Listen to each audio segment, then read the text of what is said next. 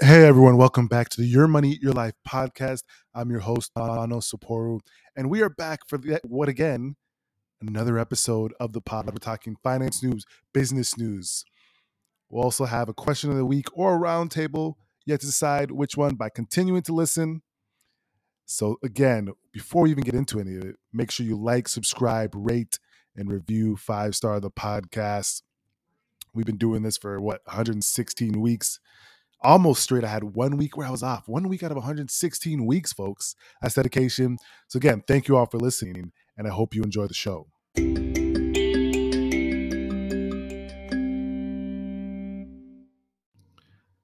Starting off the week of our show with a little bit of finance news, business news, all the like. So we've been talking a lot about inflation. We've been talking a lot about raising prices, rising prices, rising interest rates. All of these things have been affecting the market.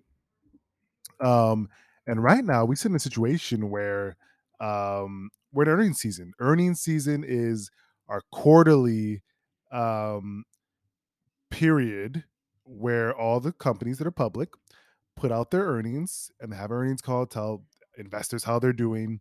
And so that's the period we're at right now. And it's kind of turned the market.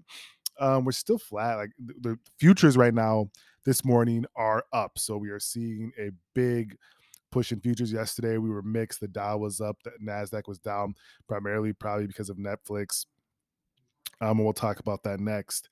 So yeah, let's actually get into it. So big story of this week so far is Netflix losing subscribers on a quarterly basis for the first time in over 10 years. Yes, they said that they lost 200,000 subscribers and they were projected by the street and analysts to gain 2.5 million subscribers. Now, that made the stock tank. And it's basically because people are like, oh, well, they're not growing. But they had some reasonings, which I think are decent reasons. One, password sharing. They said that, hey, we have over 222 million paying households in the world and over 100 million that should be paying but are not because they're sharing a password with someone else. That's 30 million that they estimate in the US and Canada alone, right? And so that's a big thing where they could have 100 million in extra revenue. And they are planning to crack down on password sharing. So no, I don't think Netflix is dead. If you really look into what they're doing, their share of US TV time is up. They had this in their quarterly earnings. It was a chart showing their share of US TV time going up. What does that mean? It means that people still like the content. People still enjoy the content. It went from 6.46% in May 2021 to 6.4% share. YouTube was down. Hulu was flat. Prime was up 0.3. And Disney was up slightly as well. And other services were up as well. But Netflix content, people still like the content. They're still on and still sharing, spending most of their time on Netflix. So that's a big portion of something to understand. And I think the last thing is they're huge internationally, right? They're huge internationally, and they pulled out of Russia, which they said was $700,000 loss in subscriber count. So if you extrapolate that out, they would have had 500,000 in net additional subscribers last quarter versus a $200,000 subscriber loss. So big story there, and we'll be watching it closely. Next up, Apple and the NFL are reportedly getting closer to a deal that sends NFL Sunday Ticket to Apple TV Plus. So the streaming wars, content wars are still going on. So you see Netflix had a hard quarter, and now Apple saying, hey, we're going to possibly buy NFL Sunday Ticket from DirecTV. And it's surmised, it's reportedly that the price tag for this purchase is going to be $2.5 billion, billion with a B, folks.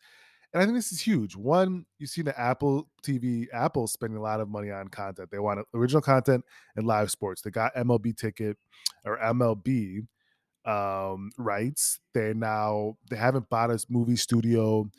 Their strategy seems to be through live sports, which I think is a decent strategy when you think about how much people love live sports. Like I'm watching the NBA playoffs right now. It's super, like NBA playoff basketball is super fun to watch. There's still nothing like the NFL. I think it's the best thing to watch, but this is really, really interesting.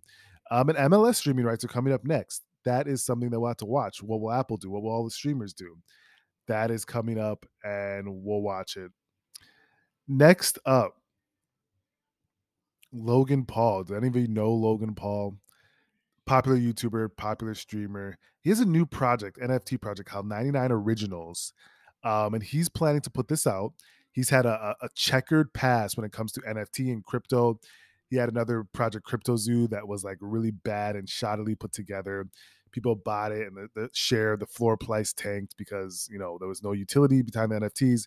No one really worked on it. It seemed to be a cash grab. And he's coming back and saying, "Hey, I want to do it different this time with this 99 Originals, take Polaroids, and put them on NFTs." And I'm not a big fan of his, but the only people that I see that would be interested in something like this is people that are huge Logan Paul fans, which I wouldn't land in that category.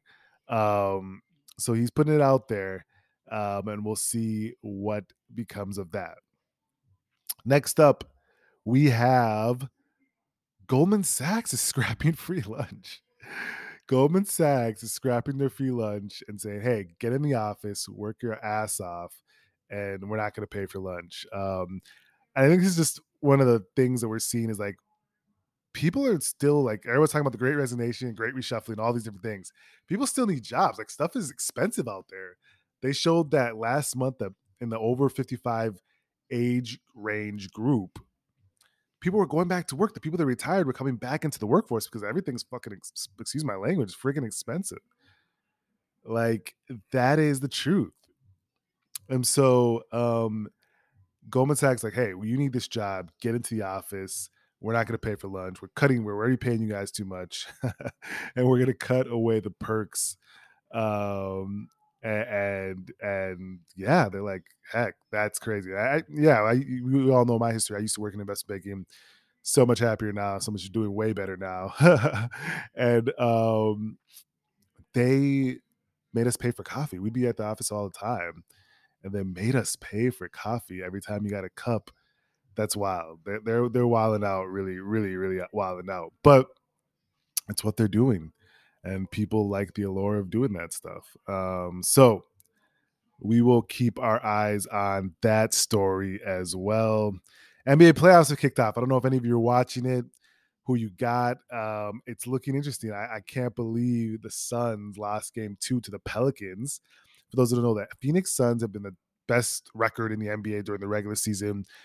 Came out strong, won the first game of their first round of the playoffs and the series, and then lost the second. And they have their best player injured. He's going to miss game 3 and 4. So the Pelicans might sneak one out, which I had to look up the stats. That would be the first time, or not the first time, the third or fourth time that an eighth seed has beat a one seed if the Pelicans are able to pull this out. Still a long way to go, but it's not looking great. And the Pelicans are well coached by Willie Green. And so these games are super interesting. I'm watching them, highly intrigued. And yeah, we got the NFL draft coming up in a few days too. So we'll keep our eyes on that. So much happening, so much going on. But it's a heck of a great time. And the weather's getting nicer. That's always fun when the weather gets a little bit nicer. So we will be keeping our eyes on that. And let's move on to the next segment.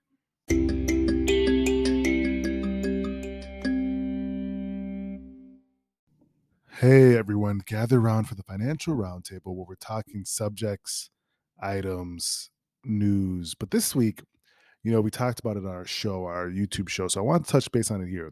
And I think we've talked about it on the podcast briefly, but it's becoming more prevalent because more companies are doing it.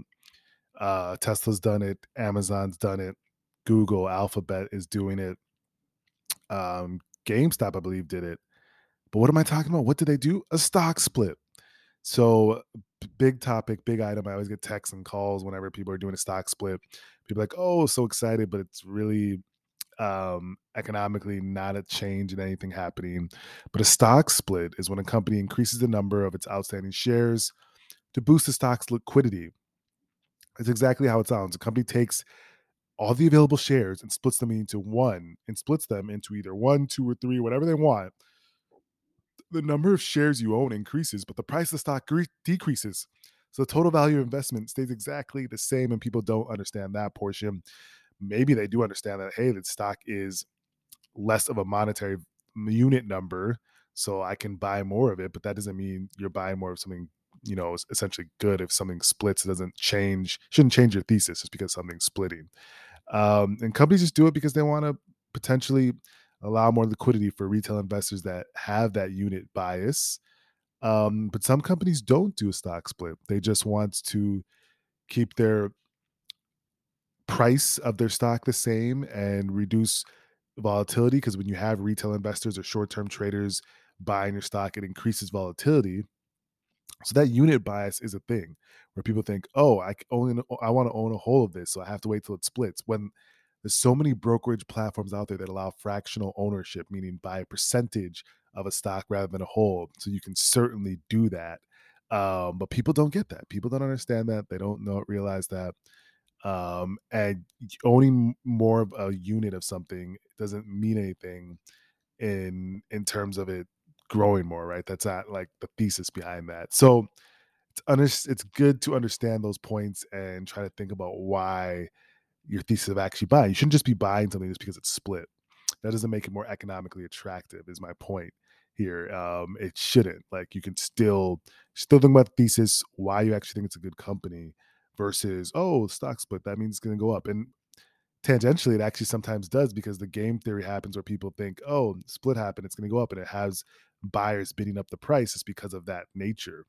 So something to think about. That's what a stock split is. That's how it works. So yeah, this is such a great episode. We are excited to continue to do this every single week. Make sure you share this podcast, like this podcast, pass it on. We'll talk next week.